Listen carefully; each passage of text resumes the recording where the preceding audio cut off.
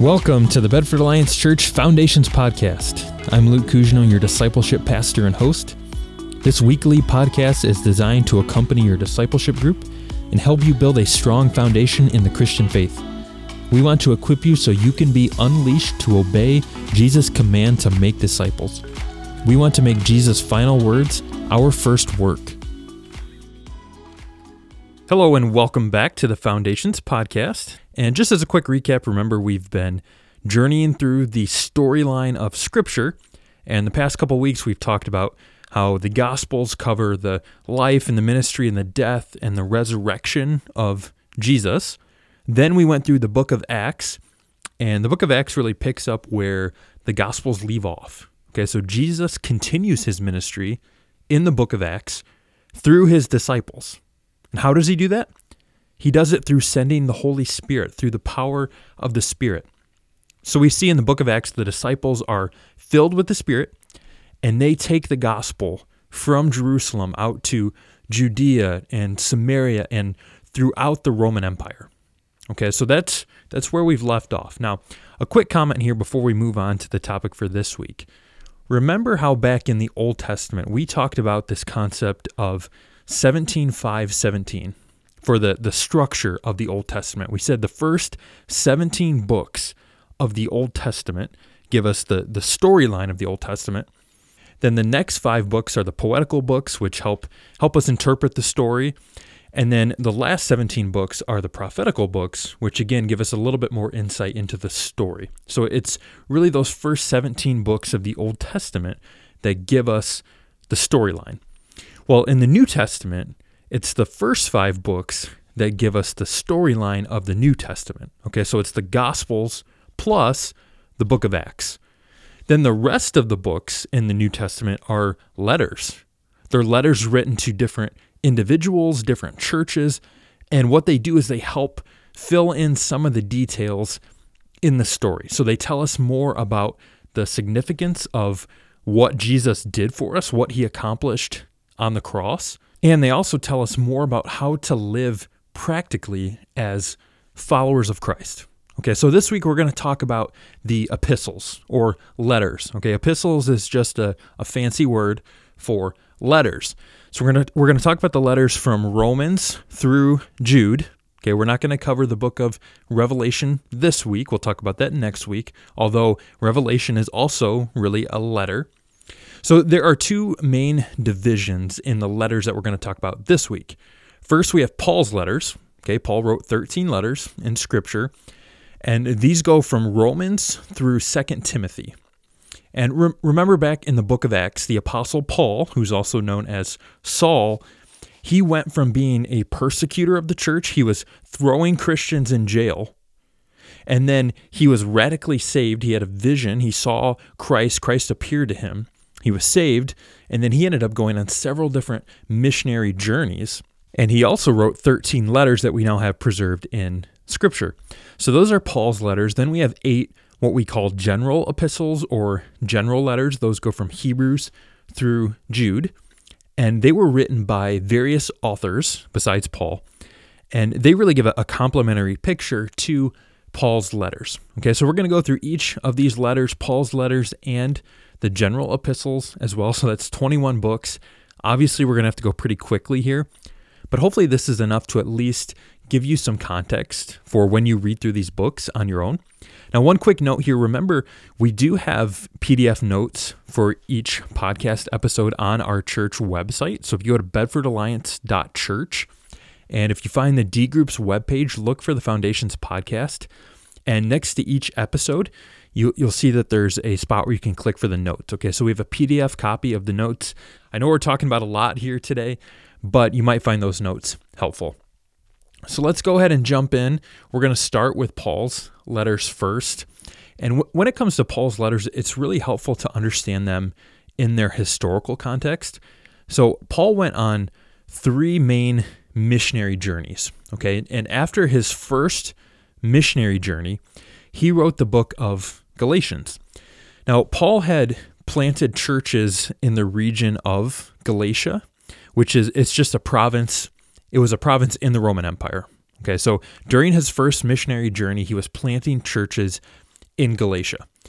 Then almost immediately after he left, Paul heard that there were these false teachers coming in behind him and basically trying to undermine his work. They were promoting a false gospel and trying to undermine Paul's authority as an apostle. So the churches in Galatia were very quickly turning away from the true gospel that Paul had just preached. So Paul wrote Galatians to defend the true gospel and to defend his authority as an apostle. Then during his second missionary journey, he wrote 1st and 2nd Thessalonians, and Paul had ministered in the area of Thessalonica, and then he moved on, and what he did is Paul sent Timothy to check on the believers in that area, in Thessalonica. So Timothy came back with a good report, so Paul wrote 1st Thessalonians, basically commending their faith, their love, their hope, and he was also defending his ministry again against false accusations. And then a little bit later, Paul received another report from the church in Thessalonica, so Paul wrote 2nd Thessalonians. And in this letter, Paul basically answers some of their questions that they had about the end times and the Antichrist. They have questions. They had questions just like we do today. And he also, in this letter, calls them to hope in spite of their difficult circumstances. Then, on Paul's third missionary journey, during his third journey, he wrote 1st and 2nd Corinthians and also the book of Romans. Now, it appears there was actually a letter that Paul wrote before 1 Corinthians that we have no record of. So he references this letter in 1 Corinthians chapter 5. And then after that letter, Paul wrote the church in Corinth to correct some issues within the church. And this is what we have recorded now in the book of 1 Corinthians. So he responds to a number of questions that they have about different things like marriage and the Lord's Supper, spiritual gifts, and so on. And then for 2 Corinthians, it actually seems like 2 Corinthians was preceded by a painful visit and another letter that we don't have record of, a severe letter, a difficult letter. And when Paul received news that the Corinthians responded well to Paul's rebukes, he wrote 2 Corinthians in response to express joy at their repentance and to encourage them. Around this time as well, Paul was anxious to reach Rome. He wanted to establish the city of Rome basically as a home base for further missions work. So to prepare his way, Paul wrote the book of Romans to the believers in Rome. And in this book, he really lays out his theology. It's his most complete theology in any letter that we have from Paul. And he really gives a beautiful picture of the gospel. And he exhorts readers also to apply the gospel to everyday life. Then at the end of the book of Acts, remember, we saw that Paul went into house arrest in Rome for a couple of years. And during that time when he was under house arrest, he still was able to write letters. He wrote 4 letters while he was imprisoned. He wrote Ephesians, Colossians, Philemon, and Philippians. And in the book of Ephesians was probably meant to be circulated amongst several churches in the province of Asia Minor. And Paul, in this book, spends the first few chapters, laying out these big theological truths about the gospel. And then the second half of the book is really focused more on practical conduct and practical issues. Then the book of Colossians, pretty similar. The first half of it is more theological. The second half is a little bit more practical. And this book of Colossians really also focuses on the supremacy of Christ. You'll see that in there. Then we have the book of Philemon, which is an interesting little letter. It's a short letter, but it's about a runaway slave named Onesimus. And Paul came to know Onesimus as a friend and a fellow worker in spreading the gospel. But eventually Onesimus felt compelled to return to his master, Philemon. So what Paul did is he wrote Philemon a letter urging him to accept Onesimus not as a slave, but as a brother. Then we come to the book of Philippians, and in this letter, Paul's writing to the church in Philippi, basically thanking them for their joyful giving and their financial support of his ministry. And he also really urges them to pursue harmony and unity and to express humility toward each other. Then, after this time, scholars think, so after Paul was under house arrest for a couple of years, Scholars think that Paul was most likely released for a time and was able to carry on his missionary work. And during this time, he wrote 1 Timothy and Titus. Now, 1 Timothy is written to Paul's disciple, Timothy. And Paul left Timothy as the leader of the church in Ephesus. So now what he's doing is he's writing to him to encourage him and instruct him regarding things like church leadership, pastoral responsibility, false teachers, disorder in worship, etc. And then the book of Titus is very similar. So Paul left Titus on the island of Crete to lead the churches there. So he's instructing Titus and giving him instructions and encouraging him. Then Paul is imprisoned yet again, but this time his conditions are much more harsh. He's not just under house arrest. And during this time, he writes 2 Timothy. And this is his final letter before he's killed, before he is beheaded. So keep that in mind as you read 2 Timothy. Remember, Paul knows his days are numbered.